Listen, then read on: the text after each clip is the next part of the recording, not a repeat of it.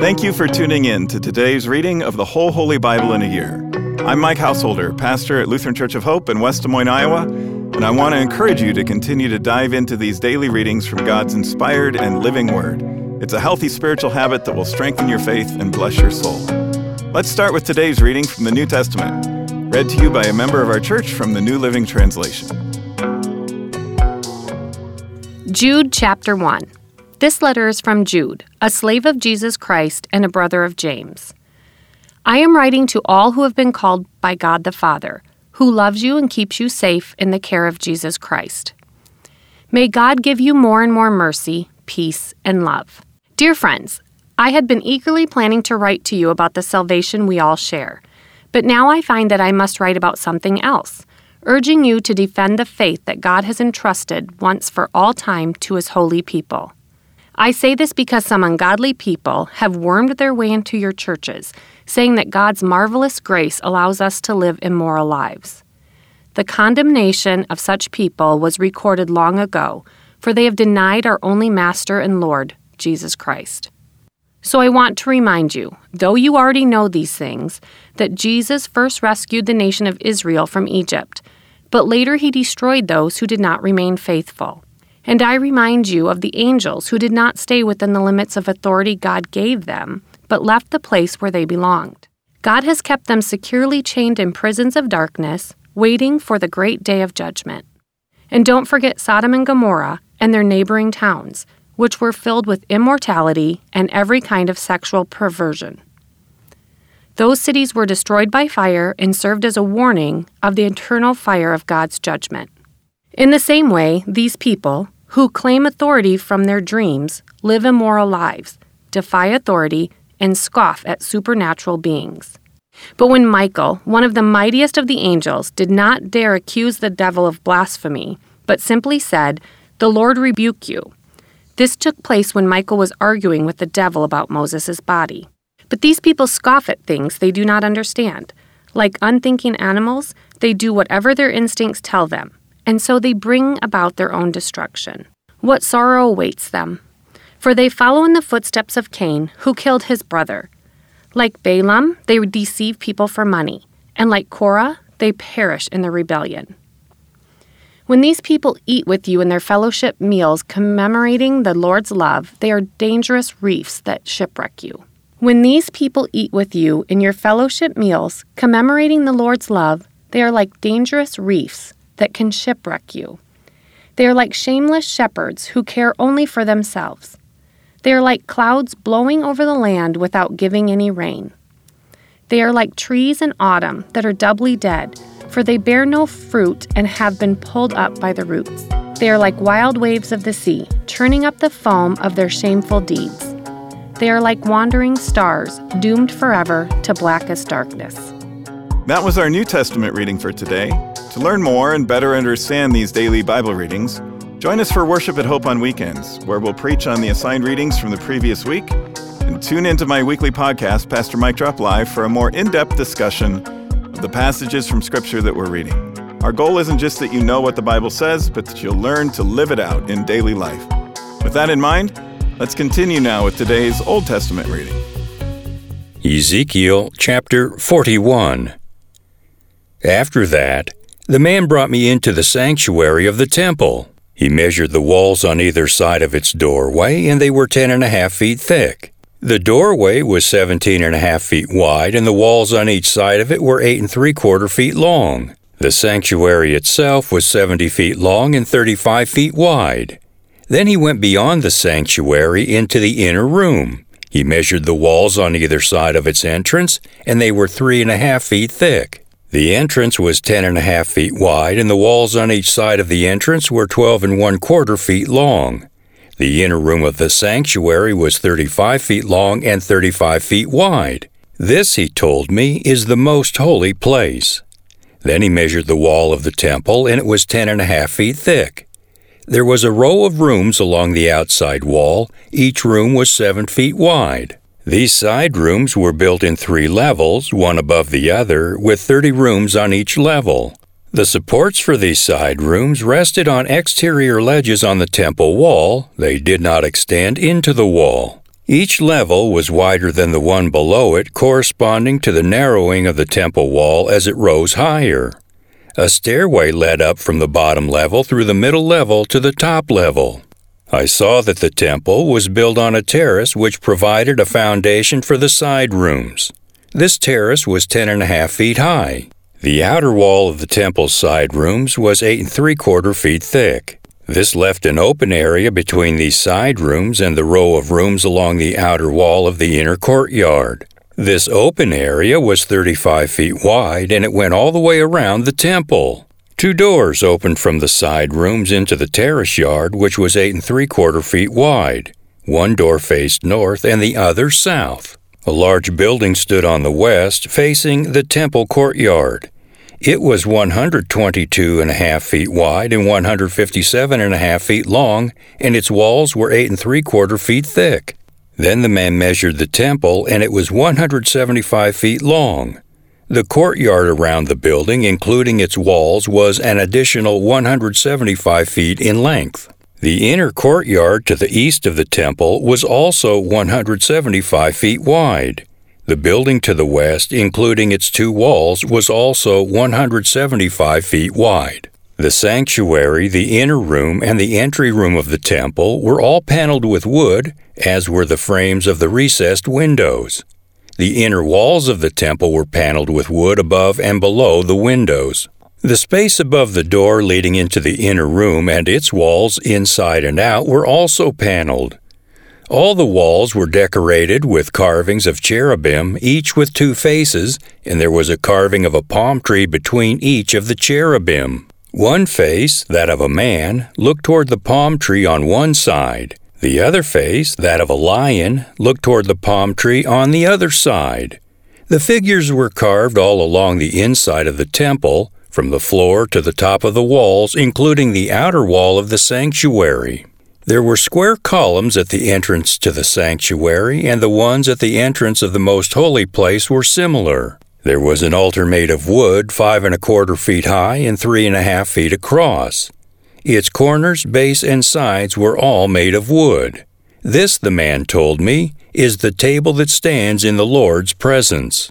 Both the sanctuary and the most holy place had double doors, each with 2 swinging doors. The doors leading into the sanctuary were decorated with carved cherubim and palm trees, just as on the walls. And there was a wooden roof at the front of the entry room to the temple. On both sides of the entry room were recessed windows decorated with carved palm trees. The side rooms along the outside wall also had roofs. Ezekiel chapter 42. Then the man led me out of the temple courtyard by way of the north gateway.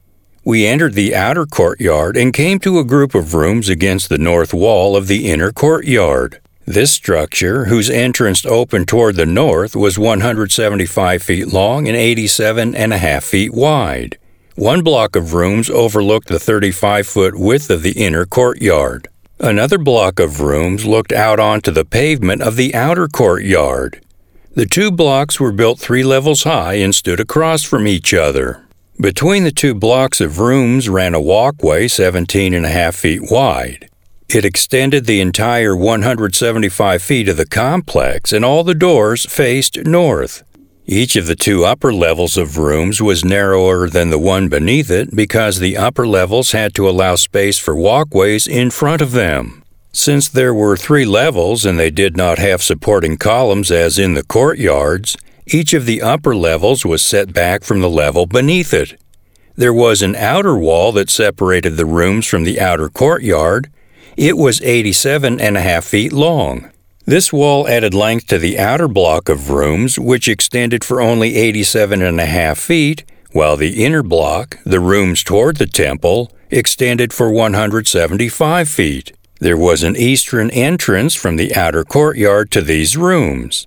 On the south side of the temple, there were 2 blocks of rooms just south of the inner courtyard between the temple and the outer courtyard. These rooms were arranged just like the rooms on the north. There was a walkway between the 2 blocks of rooms just like the complex on the north side of the temple. This complex of rooms was the same length and width as the other one, and it had the same entrances and doors. The dimensions of each were identical. So there was an entrance in the wall facing the doors of the inner block of rooms, and another on the east at the end of the interior walkway. Then the man told me, "These rooms that overlook the temple from the north and south are holy. Here the priests who offer sacrifices to the Lord will eat the most holy offerings. And because these rooms are holy, they will be used to store the sacred offerings, the grain offerings, sin offerings, and guilt offerings. When the priests leave the sanctuary, they must not go directly to the outer courtyard. They must first take off the clothes they wore while ministering because these clothes are holy. They must first put on other clothes before entering the parts of the building complex open to the public." When the man had finished measuring the inside of the temple area, he led me out through the east gateway to measure the entire perimeter. He measured the east side with his measuring rod, and it was 875 feet long. Then he measured the north side, and it was also 875 feet. The south side was also 875 feet, and the west side was also 875 feet. So the area was 875 feet on each side, with a wall all around it to separate what was holy from what was common. Ezekiel chapter 43. After this, the man brought me back around to the east gateway. Suddenly, the glory of the Lord of Israel appeared from the east. The sound of his coming was like the roar of rushing waters, and the whole landscape shone with his glory. This vision was just like the others I had seen, first by the Kibar River, and then when he came to destroy Jerusalem. I fell face down on the ground, and the glory of the Lord came into the temple through the east gateway. Then the Spirit took me up and brought me into the inner courtyard, and the glory of the Lord filled the temple. And I heard someone speaking to me from within the temple, while the man who had been measuring stood beside me. The Lord said to me, "Son of man, this is the place of my throne and the place where I will rest my feet. I will live here forever among the people of Israel. They and their kings will not defile my holy name any longer by their adulterous worship of other gods, or by honoring the relics of their kings who have died. They put their idol altars right next to mine with only a wall between them and me. They defiled my holy name by such detestable sin, so I consumed them in my anger. Now let them stop worshiping other gods and honoring the relics of their kings, and I will live among them forever. Son of man, describe to the people of Israel the temple I have shown you, so they will be ashamed of all their sins. Let them study its plan, and they will be ashamed of what they have done. Describe to them all the specifications of the temple, including its entrances and exits, and everything else about it. Tell them about its decrees and laws. Write down all these specifications and decrees as they watch, so they will be sure to remember and follow them. And this is the basic law of the temple: absolute holiness. The entire top of the mountain where the temple is built is holy. Yes, this is the basic law of the temple. These are the measurements of the altar. There is a gutter all around the altar, 21 inches deep and 21 inches wide, with a curb 9 inches wide around its edge. And this is the height of the altar. From the gutter, the altar rises 3.5 feet to a lower ledge that surrounds the altar and is 21 inches wide. From the lower ledge, the altar rises 7 feet to the upper ledge that is also 21 inches wide. The top of the altar, the hearth, rises another 7 feet higher, with a horn rising up from each of the 4 corners. The top of the altar is square, measuring 21 feet by 21 feet. The upper ledge also forms a square measuring 24.5 feet by 24.5 feet, with a 21-inch gutter and a 10.5-inch curb all around the edge. There are steps going up the east side of the altar. Then he said to me, "Son of man, this is what the sovereign Lord says. These will be the regulations for the burning of offerings and the sprinkling of blood when the altar is built. At that time, the Levitical priests of the family of Zadok who minister before me are to be given a young bull for a sin offering, says the sovereign Lord. You will take some of its blood and smear it on the 4 horns of the altar, the 4 corners of the upper ledge, and the curb that runs around that ledge.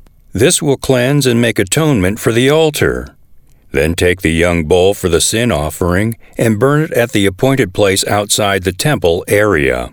On the 2nd day, sacrifice as a sin offering a young male goat that has no physical defects. Then cleanse and make atonement for the altar again, just as you did with the young bull. When you have finished the cleansing ceremony, offer another young bull that has no defects and a perfect ram from the flock. You are to present them to the Lord, and the priests are to sprinkle salt on them and offer them as a burnt offering to the Lord. Every day for 7 days, a male goat, a young bull, and a ram from the flock will be sacrificed as a sin offering. None of these animals may have physical defects of any kind. Do this each day for 7 days to cleanse and make atonement for the altar, thus setting it apart for holy use. On the 8th day, and on each day afterward, the priests will sacrifice on the altar the burnt offerings and peace offerings of the people. Then I will accept you. I, the sovereign Lord, have spoken. Ezekiel chapter 44. Then the man brought me back to the east gateway in the outer wall of the temple area, but it was closed. And the Lord said to me, "This gate must remain closed. It will never again be opened. No one will ever open it and pass through, for the Lord, the God of Israel, has entered here. Therefore, it must always remain shut. Only the prince himself may sit inside this gateway to feast in the Lord's presence, but he may come and go only through the entry room of the gateway." Then the man brought me through the north gateway in front of the temple. I looked, and I saw that the glory of the Lord filled the temple of the Lord, and I fell face down on the ground. And the Lord said to me, "Son of man, take careful notice. Use your eyes and ears and listen to everything I tell you about the regulations concerning the Lord's temple. Take careful note of the procedures for using the temple's entrances and exits. And give these rebels, the people of Israel, this message from the sovereign Lord. O people of Israel, enough of your detestable sins. You have brought uncircumcised foreigners into my sanctuary, people who have no heart for God. In this way, you defiled my temple, even as you offered me my food, the fat and blood of sacrifices. In addition to all your other detestable sins, you have broken my covenant. Instead of safeguarding my sacred rituals, you have hired foreigners to take charge of my sanctuary. So this is what the sovereign Lord says. No foreigners, including those who live among the people of Israel, will enter my sanctuary if they have not been circumcised and have not surrendered themselves to the Lord. And the men of the tribe of Levi who abandoned me when Israel strayed away from me to worship idols must bear the consequences of their unfaithfulness. They may still be temple guards and gatekeepers, and they may slaughter the animals brought for burnt offerings and be present to help the people. But they encouraged my people to worship idols, causing Israel to fall into deep sin. So I have taken a solemn oath that they must bear the consequences for their sins, says the sovereign Lord. They may not approach me to minister as priests. They may not touch any of my holy things or the holy offerings, for they must bear the shame of all the detestable sins they have committed. They are to serve as the temple caretakers, taking charge of the maintenance work and performing general duties. However, the Levitical priests of the family of Zadok continued to minister faithfully in the temple when Israel abandoned me for idols. These men will serve as my ministers. They will stand in my presence and offer the fat and blood of the sacrifices, says the sovereign Lord. They alone will enter my sanctuary and approach my table to serve me. They will fulfill all my requirements. When they enter the gateway to the inner courtyard, they must wear only linen clothing. They must wear no wool while on duty in the inner courtyard or in the temple itself. They must wear linen turbans and linen undergarments. They must not wear anything that would cause them to perspire.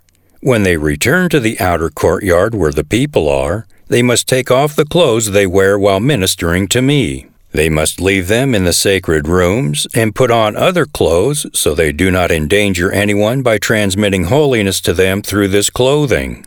They must neither shave their heads nor let their hair grow too long. Instead, they must trim it regularly. The priests must not drink wine before entering the inner courtyard. They may choose their wives only from among the virgins of Israel or the widows of the priests. They may not marry other widows or divorced women. They will teach my people the difference between what is holy and what is common, what is ceremonially clean and unclean. They will serve as judges to resolve any disagreements among my people. Their decisions must be based on my regulations. And the priests themselves must obey my instructions and decrees at all the sacred festivals, and to see to it that the Sabbaths are set apart as holy days. A priest must not defile himself by being in the presence of a dead person unless it is his father, mother, child, brother, or unmarried sister. In such cases, it is permitted. Even then, he can return to his temple duties only after being ceremonially cleansed and then waiting for 7 days. The first day he returns to work and enters the inner courtyard in the sanctuary, he must offer a sin offering for himself, says the sovereign Lord. The priests will not have any property or possession of land, for I alone am their special possession. Their food will come from the gifts and sacrifices brought to the temple by the people, the grain offerings, the sin offerings, and the guilt offerings. Whatever anyone sets apart for the Lord will belong to the priests. The first of the ripe fruits and all the gifts brought to the Lord will go to the priests. The first batch of dough must also be given to the priests, so the Lord will bless your homes. The priest may not eat meat from any bird or animal that dies a natural death or that dies after being attacked by another animal. That concludes today's readings. Thanks again for tuning in and taking this journey with us through the whole Holy Bible in a year. To more easily find this daily Bible reading podcast, hit the subscribe button. On behalf of all our Bible readers and the whole podcast crew here at Hope, I'm Mike Householder. Tune in again tomorrow, and I hope to see you at Hope for worship this weekend.